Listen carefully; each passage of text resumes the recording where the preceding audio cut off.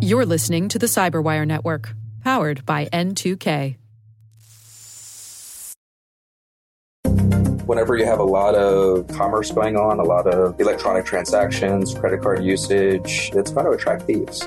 Hello, everyone, and welcome to the CyberWire's Hacking Humans podcast. This is the show where each week we look behind the social engineering scams, the phishing schemes, the criminal exploits that are making headlines and taking a heavy toll on organizations around the world. I'm Dave Bittner from the CyberWire, and joining me is Joe Carrigan from the Johns Hopkins University Information Security Institute. Hello, Joe. Hi, Dave. We got some good stories to share this week, and later in the show, my conversation with Carl Sigler from TrustWave. Carl's going to be discussing how consumers can stay safe during the holiday season. And we are back. Joe, I'm going to start things off for us this week. We got a story. This is from Krebs on Security, Brian Krebs' security online publication. And this is particularly relevant, I think, as we're coming towards the holidays. People are going to be doing a lot of traveling. That means they're going to be buying a lot of gas. Yep. That means they're going to be, most people, I would hazard to say, probably pay for their gas with some kind of a credit card. And this is a story about an interesting hack of a gas pump that involved not just a skimmer inside the pump, which we've talked about, and we'll dig into some of those details here. But this is a modification to the pump itself where someone has installed a hidden camera above the display for the pump. So let me try to describe this to you. Imagine you walk up, you're facing your standard gas pump. Here in the U.S., generally the topmost thing on any pump is a display. Right. And that displays the number of gallons that you've purchased, and it displays the price per gallon. And depending on the sophistication of the pump, some of them even show you commercials while you're pumping your gas, which is annoying. Irritating. But in this case, the scammers have actually constructed out of wood, but they painted the wood black, so it sort of blends in with the black frame of this gas pump. It's just a strip of wood that goes across the top lip of the pump, sort of above the display, and blends in quite nicely. Yeah, there's a picture of it in the article, and you can't really tell. It just looks like part of the bezel of the gas pump, if you will. Yes, it is well camouflaged. If you weren't looking for it, you wouldn't see it. You would not see it at all. But within this strip of wood is a pinhole camera. Now, that's part of the scam. Also, in the pump, somehow they got access to the pump. And I say somehow, evidently the keys to these gas pumps are easy to buy online. Right. So, and I guess it's sort of one of those things where they have a master key that works for all the pumps. Right. That's my understanding. It's a very common problem with a lot of keys, actually. Yeah. So inside the pump, they've installed a Bluetooth skimmer. Mm-hmm. So it sort of inserts itself between the card reading hardware on the pump. And it makes it so that the bad guys can drive up to the pump with a Bluetooth device, so a mobile device, a laptop, whatever, something that has Bluetooth, log into the pump and download all of the data that this skimmer has gathered up from the card reader. Right. And then they combine that with the video footage from the pinhole camera of people entering their PINs. Or here in the U.S., their zip codes. Oh, yeah, right. Their zip code is, that's interesting. Because I hadn't thought about that, yeah. One of the things about PCI compliance is that the PCI means payment card industry. Yeah. And you notice that a few years ago, many merchants started having chip readers in their what would be called chip and pin in the EU. Right. But here it's just a chip. It just verifies that the card is present. However, gas stations have been given an exemption from that, and they have a couple more years to get their chip readers in because of the massive quantities of devices they need to replace. You think about a gas station. A gas station has not just one point of sale system, but every pump has its own point of sale system. Right. So the capital investment is big. But as a workaround, the way they verify that the card is yours is they ask you for the zip code of your billing address. But you have to enter that in on your keypad, and that's what this camera is capturing. And it can get your PIN. Now, that's much more dangerous, right? Because if you have a debit card and they get your debit card and your PIN, they can go to an ATM, put a fake debit card in, and draw money actually directly out of your account. Yeah, and that's one of the points that Brian Krebs makes in this story is that you're really better off in a situation like this buying your gas with a credit card rather than a debit card because there are many more protections here in the States when it comes to credit cards and being able to get your money back than with a debit card. Right. And that's not your money when you're using a credit card. You're using somebody else's, like Capital One or Wells Fargo's money. Mm-hmm. And then you can dispute it through fraud reporting. I'll also add that when I go to buy gas, I have taken to using the gas station's app. So, for example, we have a lot of Exxon stations around here, so they're convenient for me. And Exxon has a really good app. You drive up to the station, you open the app, it uses your location information, and it says, "Are you at this gas station?" And you say, "Yes, I am." And it says, "Which pump are you at?" And you put in the pump number, and it says, "How would you like to pay for this?" And in my case, I say Apple Pay, which is an additional layer of security because it's a tokenized payment system. Absolutely. Very, very secure. And it says, "All right, authorizing that pump." So I don't do any interaction with the pump at all. That's awesome. I don't put a card in. It all happens through my phone. So I feel as though that's a higher level of security than otherwise. I would agree. Yeah. So, and it's free. And I suppose there's some rewards that I earn from doing that. I haven't really checked into that. It's one of those rare cases where an app has exceeded my expectations in ease of use and increased security. So good job, Exxon. Well, very good. Yeah. But I guess the other option here is to pay in cash. Yeah, I would never use my debit card at a gas pump. Mm-hmm. I would only pay in cash if I didn't have a credit card with me, but I do have credit cards.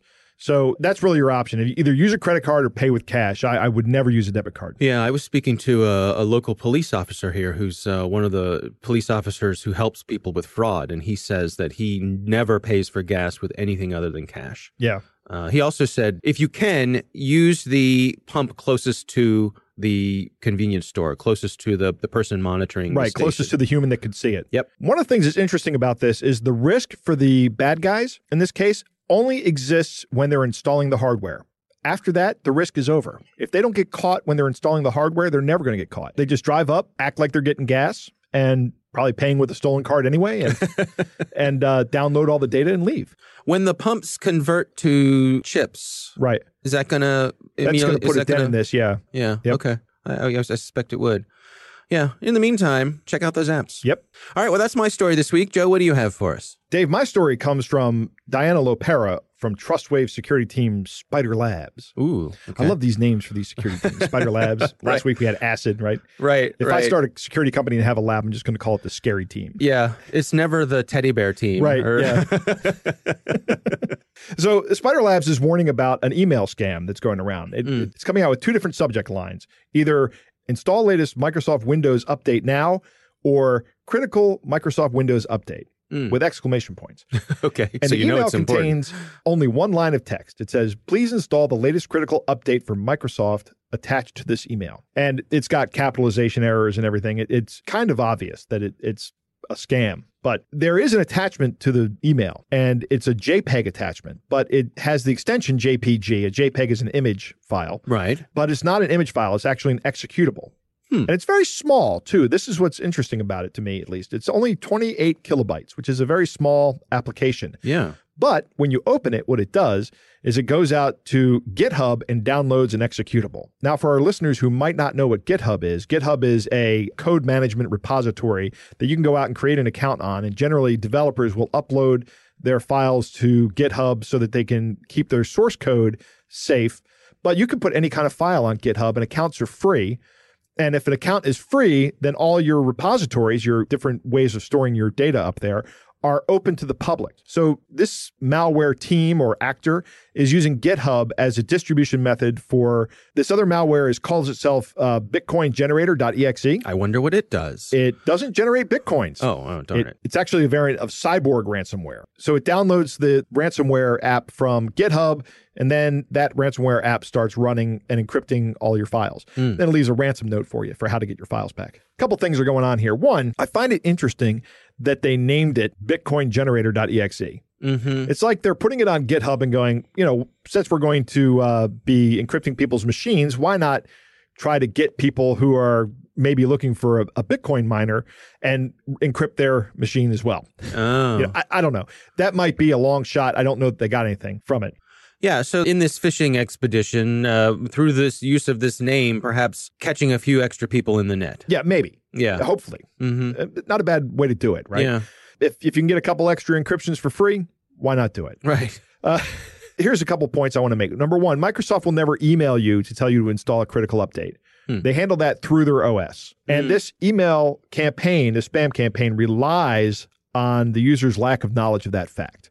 So maybe a user is not very technically savvy. They say, oh, Microsoft sent me an email. They want me to install this patch. I'm going to go ahead and do that. Microsoft will never send you an email to update your operating system. The operating system has that feature built in. All modern operating systems today have that feature built in. And it's I can't think of one that doesn't, actually. So use that feature. In fact, if you're on Windows, you can just type in the little search bar, update, and it will tell you what your update status is and give you ways to update if you need to. And you should update. That's one of the basic cyber hygiene practices. Keep your operating system up to date. Right. In the hacks where people actually go out and break into somebody's machine, 9 times out of 10, actually I would even say 95 times out of 100, it is with an old known exploit that could have been patched. Right. Just update your operating system. Set it to automatic if you can. This is a very primitive campaign. Somebody went and set up a GitHub account, put some known malware out in the GitHub account, wrote a small .NET executable that they then spammed out to a bunch of people. But I'll bet that they got some people with this. Yeah, it's really lightweight. The thing that strikes me also is that I guess having a .jpeg extension on that file, that's not any guarantee that that's actually what that file is. Yeah, that's right. That is an interesting feature of this malware. All right. Well, something to look out for. So I guess the take home here is twofold. Keep your operating system up to date. Right. And only respond to requests to do that from the operating system itself. Yes. You know, Brian Krebs, who is the author of the first article that we talked about today, has a few rules. And one of the rules is if you didn't ask for it, don't install it. Right. So don't install a software that comes to you in an email that you didn't request. That's just another basic hygiene rule. And that's really, really good advice, especially here. But your advice is also paramount. Yeah. That's not how this works. All right. Well, it's time to move on to our catch of the day. Our catch of the day comes from one of our listeners. He's a friend of the show. His name is Tim. And he had a brief exchange with someone who was trying to scam him on LinkedIn. And I have the exchange here in front of us. Joe, I will play the part of the LinkedIn member, and you can play the part of Tim. And it goes like this. Hey, how are you doing today? I'm Linda, never married, no kids. I'm looking for a serious relationship, a man who's ready to meet face to face, a man who's not too hurt and not too hard to get along with. I'm also open to anything. If you're interested in getting to know more about me, text me. WTF? Did you hack this account or did you create it yourself just for this romance scam? I mean, you're obviously a scammer. Like, duh. Save yourself some time and hassle and don't try to convince me otherwise. I work in InfoSec. This is transparently a scam. And then Tim goes on. So did you hack this account or did you create it for your scam? LOL. Heck, you chickened up. Then you must be one. Bye. What the F are you talking about? That didn't even make sense. You're using a picture of a woman named Natasha Nice. You just copied her picture. Reverse image search is a thing. And so the exchange ends there. Let me provide a little bit of context here. So as part of this exchange, Tim tagged us on Twitter with this one, and Tim, we appreciate that. He also tagged the woman whose images they stole, who is named Natasha Nice. And so I made the mistake of clicking on Natasha Nice's profile on Twitter, Joe. Was it a mistake, Dave? Well, you know, it was a mistake. Well, let me just say she's a lovely woman. Yes. She's particularly lovely when she's wearing no clothes, which is what I saw when I clicked through on Twitter. So a happy accident. On my work computer. Nice.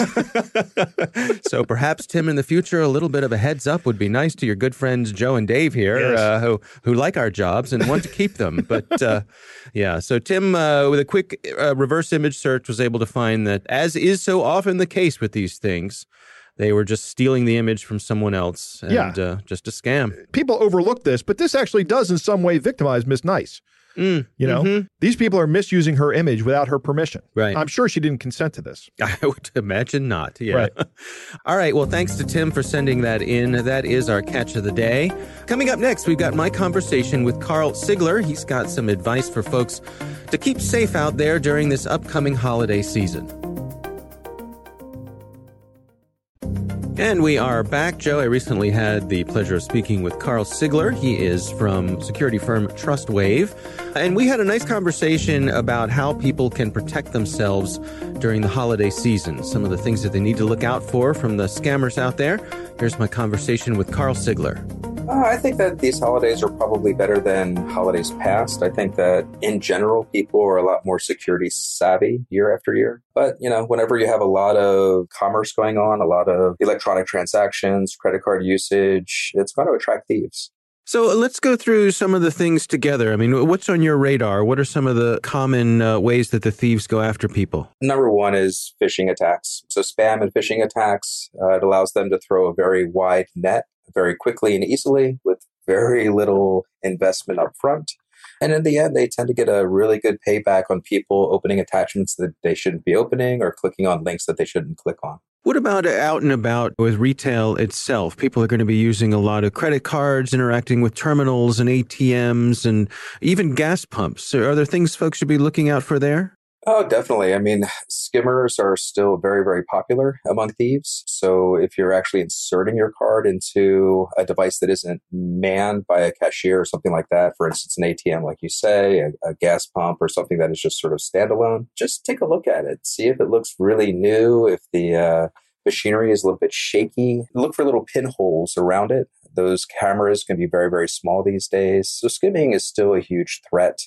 I think the biggest thing that I've seen that has helped prevent theft and just, brick and mortar, out and about live shopping is the chip.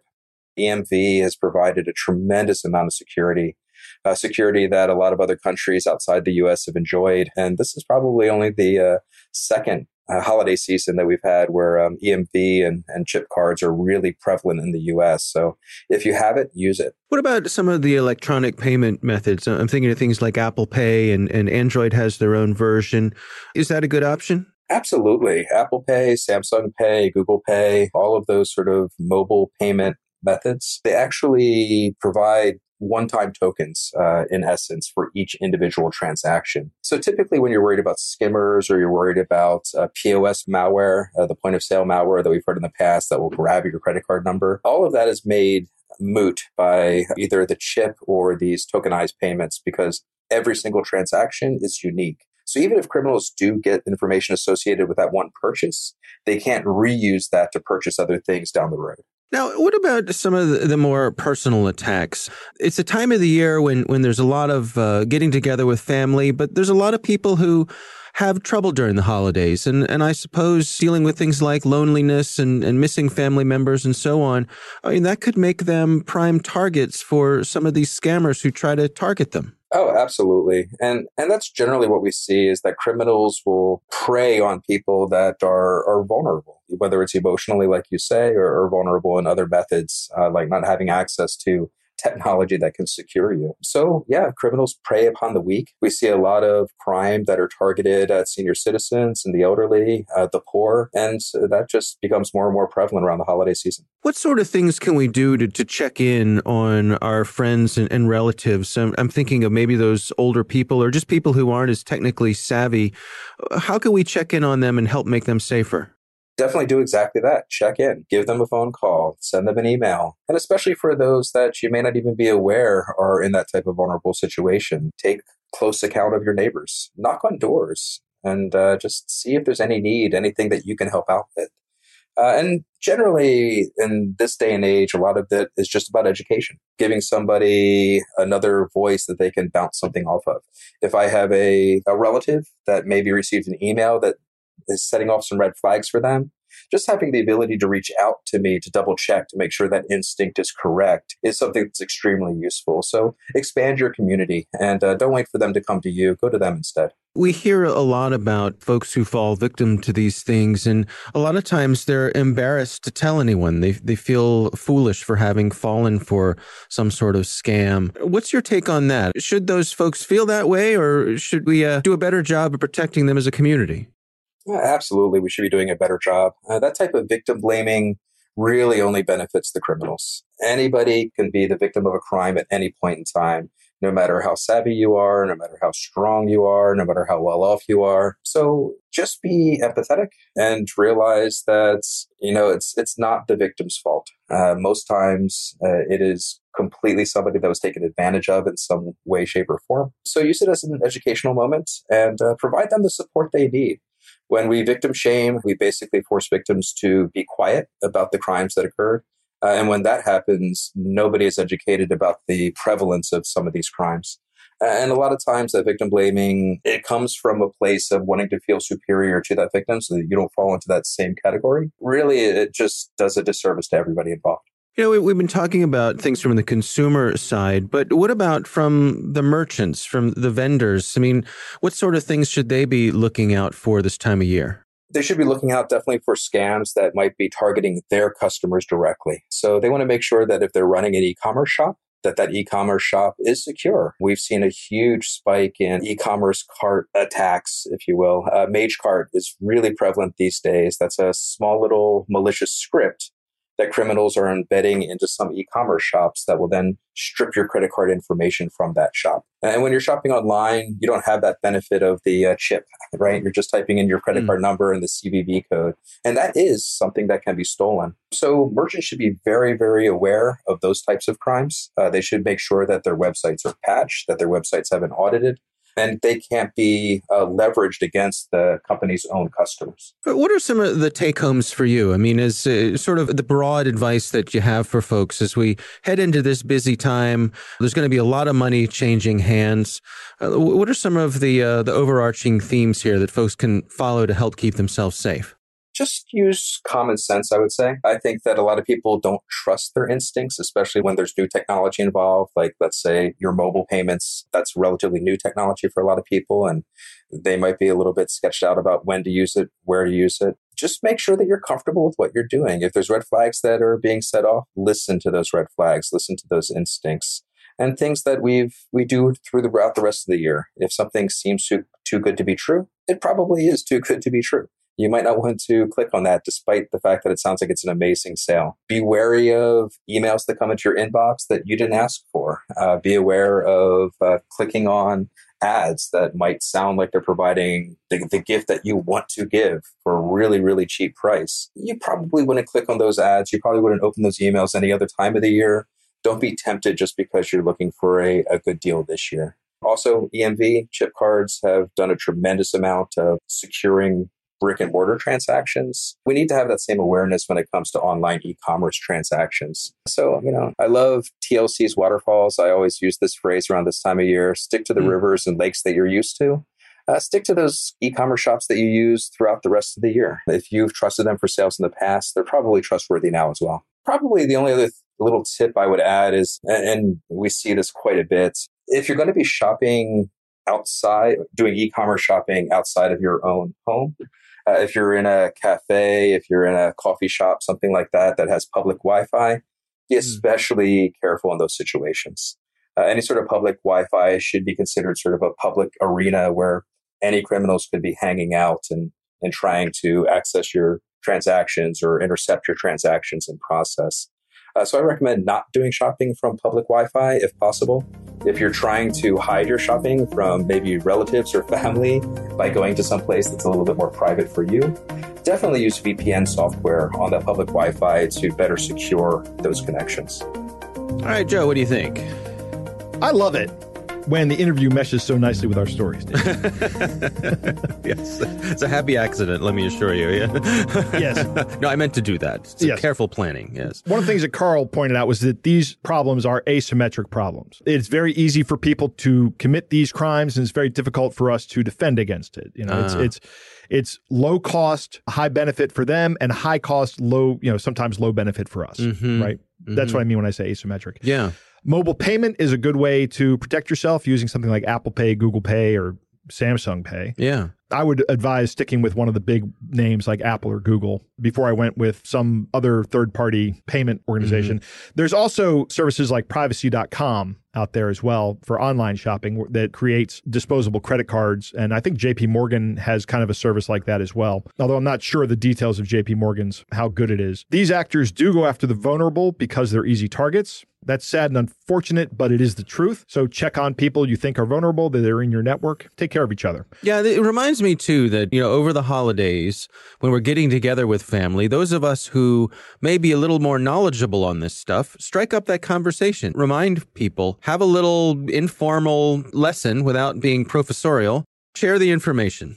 Yes, indeed. Share the information. I like what Carl said about victim blaming only benefiting the criminals. It also is a force that suppresses the information. It makes people be quiet about it. Yeah. I agree with that 100%. And we need to be able to talk openly about this. That's better than suppressing it.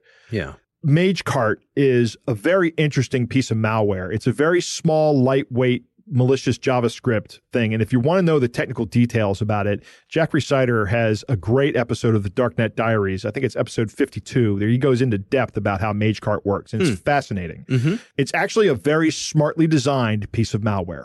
And quite effective, right? Very effective, remarkably effective. Yeah. And I won't bore our listeners with it. If you really want to know about it, you should listen to Jack's podcast. Yeah. When he says don't use public Wi-Fi without a VPN, that's a great piece of advice. But I would go one step further and say just use mobile data. It's very inexpensive nowadays to have unlimited mobile data on your phone. And then your phone can become a hotspot. If you have that capability on your phone. All the phones I've had for the past 3 or 4 phones have had this capability. Yeah. And I just activated it last year when you and I were down at the KnowBe4 conference. I turned it on and I haven't regretted it for a minute. It's great. Wherever I go, I have a hotspot. And even if I'm sitting in a Starbucks, I don't use the Starbucks Wi-Fi. I use my hotspot that's sitting next to me. Yeah. A little more secure. It's a lot more secure. Yeah. I'll still run a VPN even on my mobile hotspot just because I don't want my cell phone provider seeing where I'm going. And also it does add another layer of security. Yeah. If you have that capability, why not? Yes, absolutely. Use it. Thanks to the Johns Hopkins University Information Security Institute for their participation. You can learn more at isi.jhu.edu. The Hacking Humans podcast is proudly produced in Maryland at the startup studios of DataTribe, where they're co-building the next generation of cybersecurity teams and technologies. Our coordinating producer is Jennifer Iben. Our executive editor is Peter Kilpie. I'm Dave Bittner. And I'm Joe Kerrigan. Thanks for listening.